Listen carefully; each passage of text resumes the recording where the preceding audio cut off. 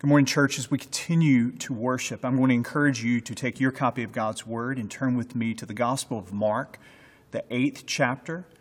Mark chapter 8, verses 27 through 35 will be our focus passage this morning. And as you're turning to Mark's Gospel, let me just say what many of you have felt over these last few weeks. My heart is heavy, and I know your heart is heavy. The videos that we've seen, the videos of a few weeks ago of Ahmaud Arbery being shot in the neighborhood in Georgia, coupled with this week with the gruesome video that many of you have wept over, grieve over, there in Minneapolis, of George Floyd dying under the knee of the officer as George Floyd is crying out, "I can't breathe, I can't breathe." My heart is heavy, your heart is heavy as we think of the pain that families and communities have and are and will continue to experience. We see even now riots in Minneapolis. We see riots in other cities. The rioting has descended into looting in many of these cases. And what is our response to this? Yes, we pray for the families.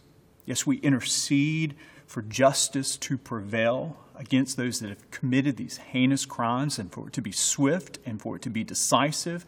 We pray for God's peace to be close to the brokenhearted, family members and friends that are grieving this senseless acts. We don't just pray, though. We weep, and we, as the body of Christ, we are called to lament. We lament the brokenness that is represented by these acts that we understand are emblematic of deeper fixtures. There's something that is deeply wrong. And when there is injustice anywhere, it is a threat to justice everywhere. So we as the church, we do not stay silent in the face of injustice. So we lament. Now, lament and weeping at times, when we have such a frequency, it can lead to two places. It can lead sometimes to numbness, and it can lead at times to despair, but neither of those are calls for believers. We are called to, as the Sermon on the Mount calls us, for thy kingdom come, thy will be done on earth as it is in heaven. So we want to work for justice. We want to work for hope in the midst of such difficult situations. And that is personal for all of us who are watching this as believers of Christ. There's a personal responsibility that we have in regard to that. In the midst of our communities, we have a responsibility to work for that, to pray for that, and to not be silent in the midst of these types of injustices. So my heart is heavy, your heart is heavy, and as we come now, we come alongside of believers who are grieving in very pronounced ways, who experience these tragedies in ways that I cannot even begin to imagine. So as we pray today, we bow our knees before the Lord. We pray for healing. We pray for unity. We pray for justice. Let us pray. Gracious God, as we open your word this morning, we open it knowing that across our country, men and women are worshiping you this morning, some with heavy hearts. Their communities are affected in ways that are so pronounced. There are African American communities of faith that are experiencing these videos in ways that I cannot personally begin to imagine. So I pray, Lord Jesus, for our country. I pray for families, Lord Jesus, the families of Ahmaud Arbery and George Floyd. We pray for healing. Lord Jesus, we pray for justice. We pray that you would be close to the brokenhearted, and we pray for your direction, for how we can be a part of your kingdom coming and your will being done. We know that will not perfectly, by any stretch of the imagination, be realized this side of heaven, but we want to work for equity and justice. Give us wisdom as we navigate these difficult, trying days as a country. We pray this in the name of the reconciler, the one who has made us right with you, God. In the name of your Son and our Savior, Jesus. Amen.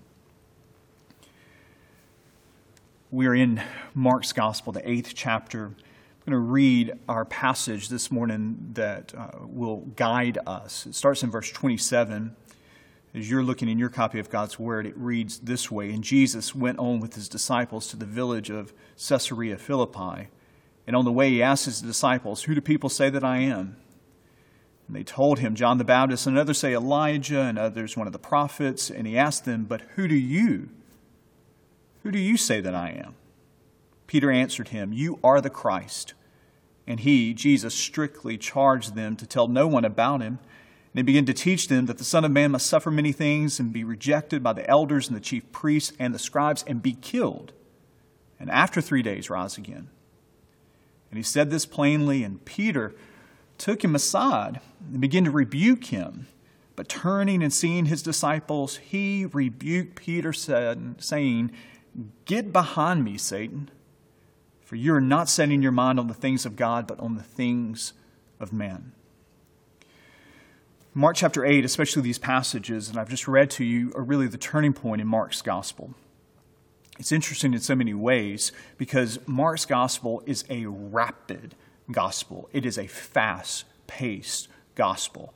We see him baptized at the outset. We skip past the Christmas manger scenes in Mark's gospel, and Jesus is immediately doing things. He's immediately calling people to repentance. The kingdom of God is upon hand. He's immediately calling disciples. He's immediately healing people. He's immediately going about coming alongside of those who are outcasts, the lepers, those who have illnesses and sicknesses, who would have been considered unclean. He's raising the dead back to life. He's walking on water. He is feeding the 5,000. And then all of a sudden in Mark chapter 8, at this point, Mark slams on the brakes. And what has been this rapid succession, one thing after another, Mark slows down.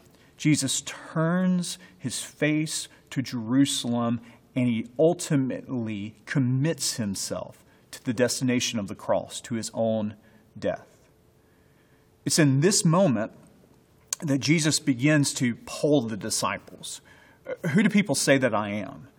In many ways, the disciples are giving to Jesus a reckoning of what Jewish citizens of the day would have thought. It's sort of a family feud kind of thing here. We've surveyed 100 leading Jewish citizens, and the top 3 answers are on the board here. Some say that you're John the Baptist. Some say you're Elijah. Some say you're one of the prophets. And then Jesus personalizes it, doesn't it? He says, I'm not just interested in what they say, but who do you say that I am? Peter, impetuous.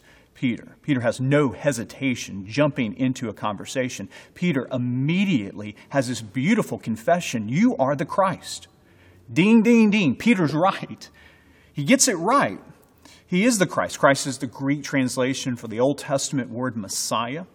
Peter has the title right, but what we're going to discover, he has the meaning wrong. Peter wins the prize for getting the title right.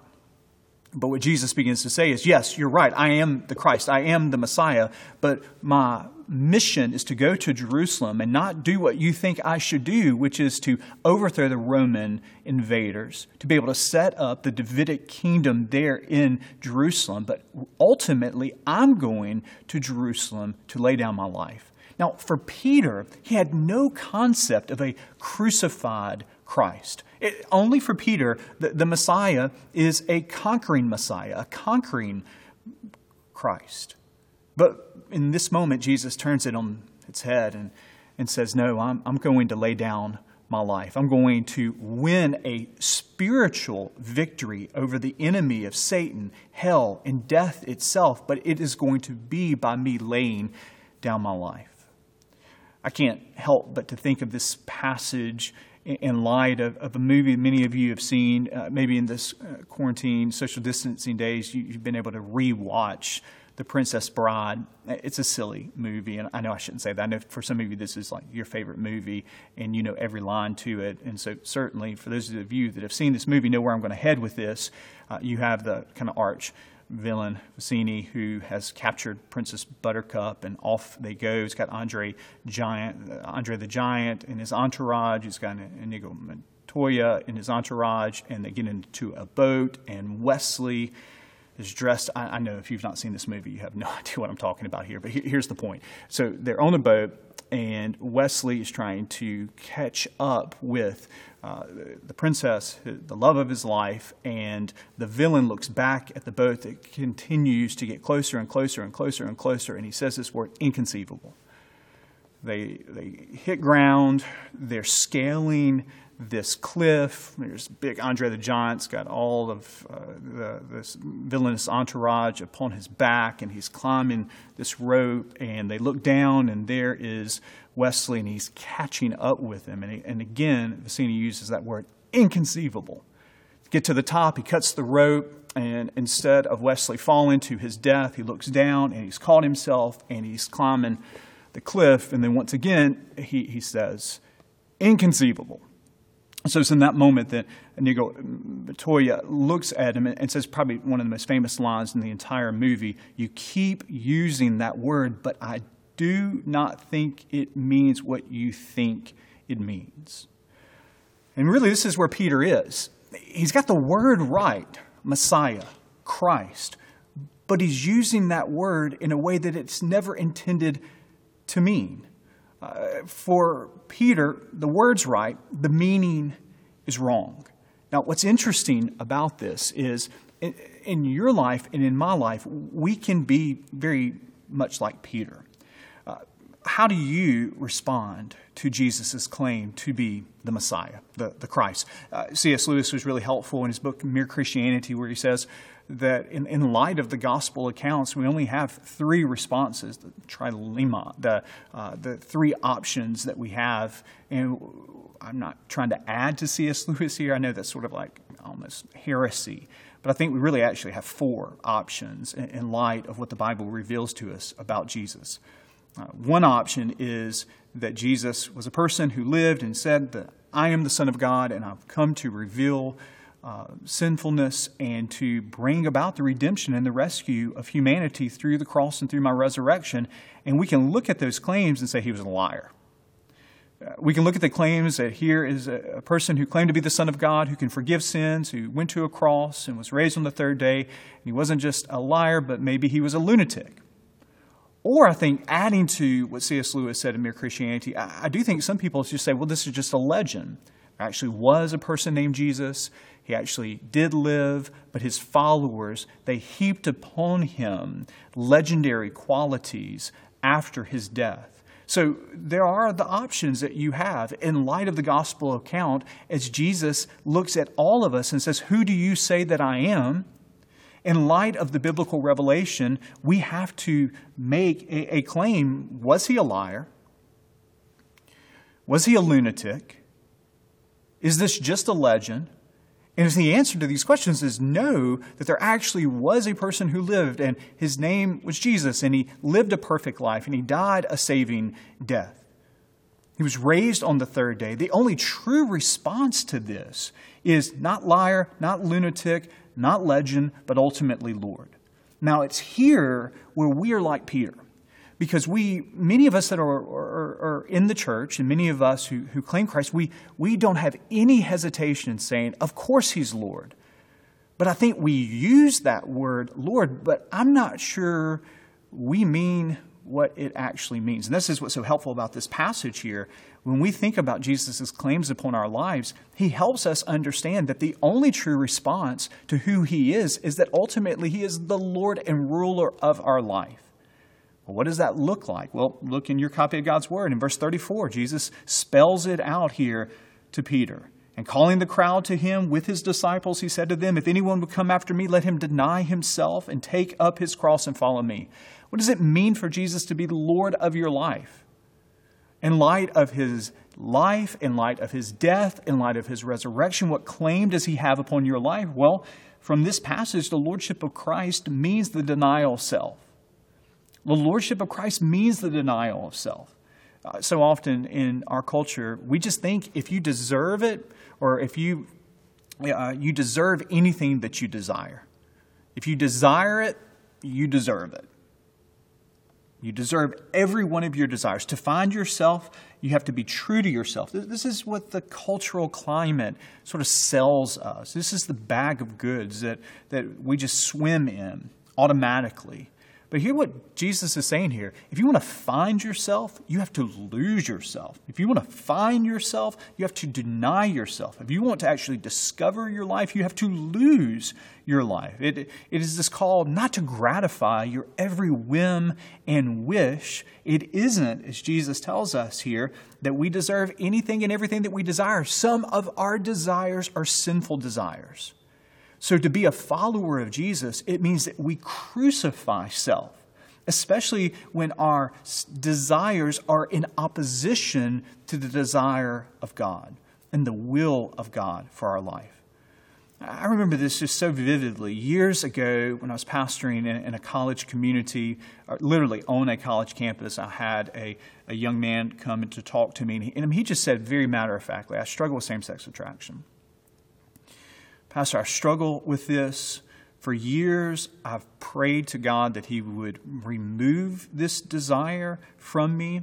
But then this is where he said, and he turned to this passage here. It was very inspiring to me because he, in conversation with this very passage here, he said, ultimately, my identity is not my attraction. Who I am is more than this sinful desire. So for him to deny self was very much connected to something that was implicit in who he felt he was attracted to. In that moment, he actually was attracted to. But to follow Christ meant crucifying that desire on a daily basis, understanding that desire doesn't define us. So the lordship of Christ means the denial of self. Now that can take a lot of manifestations, not certainly just in sexual attraction. It has a myriad of implications for the way we spend our money, our hobbies, our preferences, what we say with our mouth, how we operate within our workplace, how we parent, our marriage. Ultimately, there is a call upon our life to every nook and cranny of who we are. So the lordship of Christ, it means the denial of self. But finally this morning, I just want you to see plainly from Scripture here that the lordship of Christ means embracing a cross-shaped life. To take up your cross, it means literally, well, for those original disciples, when Jesus says, take up your cross and come and follow me, for all except for Judas and John, that meant literal martyrdom. And for thousands of years, people have read this passage here, especially with oppressive governmental regimes that have stomped out Christianity. To read this passage meant literally to follow Christ meant potential imprisonment or even death. Even more recently, over these last 20, 30 years, certainly in this last 20th century, and even more recently, across the world, there are hundreds of thousands of believers who read this passage and they understand to claim Christ means taking up a cross. It could mean familial alienation, being disowned by family, being written out of wills, being kicked out of the home, and even worse than that, imprisonment. And then we know with wonderful organizations like the Voice of the Martyrs that help us pray for the persecuted church, that there are hundreds of thousands of believers who are killed for their faith. But you watching this, that's not something that is most likely going to occur in your life and in my life. Not here within this context. It could, certainly, no doubt. It does. There's no doubt about that. But for many of us, it's not going to be that. So we read this passage and we sort of smooth out the rough edges of martyrdom, and we say, well, that's not going to be me. So what does it mean to take up a cross? So you'll hear people say, well, this is just my cross to bear. And most often when you hear somebody saying, it's my cross to bear, they're talking about hardships. They're talking about trials. They're talking about a temperamental boss. They're talking about a rebellious child. They're talking about health struggles that they have. But understand, when Jesus talks about taking up your cross, he isn't talking about enduring what is beyond your control. That isn't the essence of this passage here. Those are trials, yes. Taking up your cross, no. So then you say, well, David, what does it mean to take up your cross? I think the insight for me, I've always had a struggle with this passage, but it really came into 2020 focus when I could see this passage through the lens of Christ. And understanding that the Garden of Gethsemane gives us this key to understanding this passage here. Here is Jesus in the Garden of Gethsemane on his way to Jerusalem, he's in Jerusalem, but he's on his way to the cross here. And in this moment in the garden, he says, if there's any other way, let this cup pass, God. So he's speaking to his Father. But then he comes to this place of relinquishment of his will, and he says, not my will, but thy will be done. So notice what Jesus is doing here. He's denying self. He's saying, if there's any way, let this cup pass. But he denies that desire to remove himself from the pain of the cross, the anguish of bearing the wrath of a holy God toward sin of you and me and all of humanity. He realizes the psychological, the physical, the spiritual depth of the cup that he must drink. And so in his humanity, he says, let this cup pass. But he denies self, and he literally takes up his cross by saying, not my will, but thy will be done. It's disheartening, isn't it? It's disheartening in the workplace. It's disheartening in your life when someone will ask you to do what they're not willing to do or what they haven't done themselves. It can be demoralizing. But notice what Jesus does here. He lives out what he calls us to take up. He has gone before us by saying, not my will, but thy will be done. And so taking up your cross is that posture of you saying, not my will, but thy will be done, no matter the cost. No matter the cost of convenience, no matter the cost of comfort, no matter the cost of whatever you would do in my life, ultimately, what we are saying on a daily basis when we take up our cross is, whatever you say, I will do. Whatever you send, I will accept. Your agenda, God, is more important than my agenda. Your agenda, if it conflicts with my dreams, my pursuits, my ambitions, my best laid plans for my today or all of my tomorrows, then so be it, Lord, because your agenda, it wins out. Your plan, it wins out. Not my will, but thy will be done.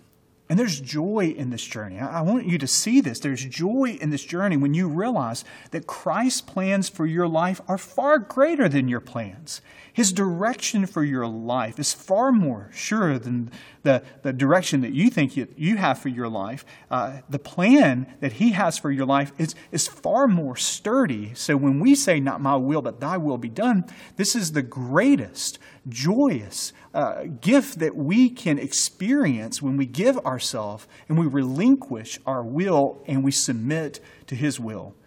When we resist it, we're sort of like the 6-year-old kid that's got this backyard pool that his parents bought from Walmart, and he's got a little water hose that he's filled up, and he will not leave that. And his parents have packed the vehicle, they got the station wagon packed to the brim, and all those brothers are loaded up, and they're headed to a week at Disney, but he wants to stay in that backyard Walmart swimming pool because that's what he knows.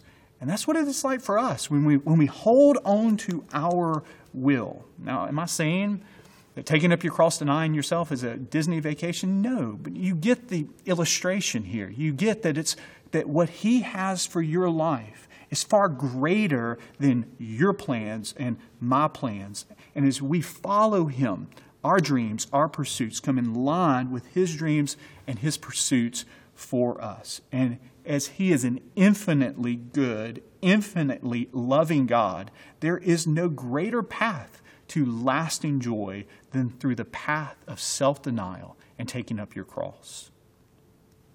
Many of you might be familiar with Sir Ernest Shackleton. He was this British explorer, early 20th century. So in the early 1900s, he takes several perilous journeys to Antarctica. And this sort of legend tells us he's advertising for recruits in the London Times, and he took out this ad that read this way: men wanted for hazardous journey, small wages, bitter cold, long months of complete darkness, constant danger, safe return, doubtful, honor and recognition in case of success. Christ is calling you.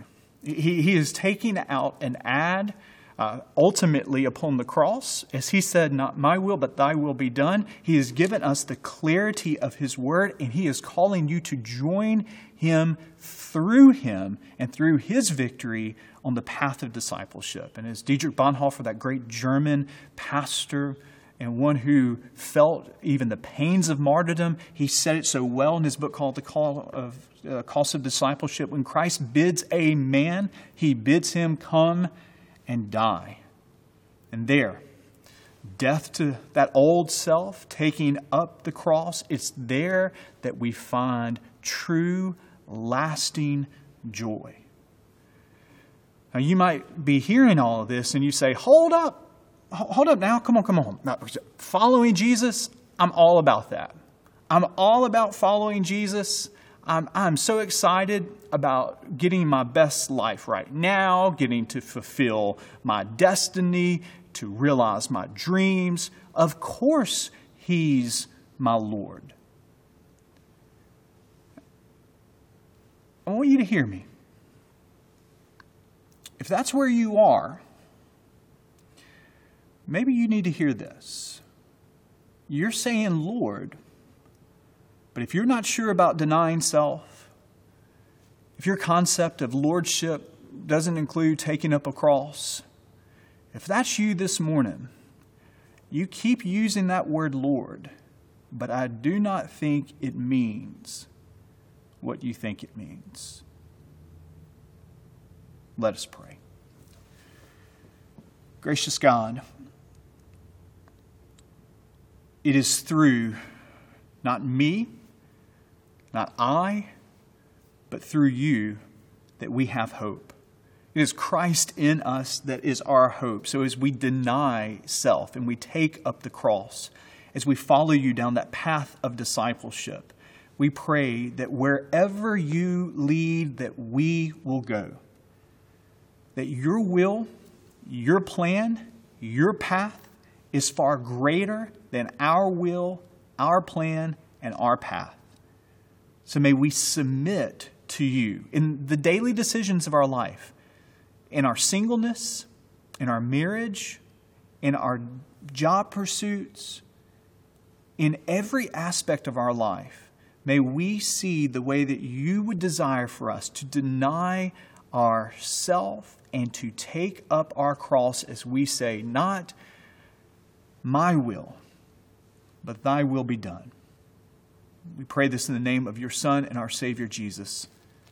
Amen.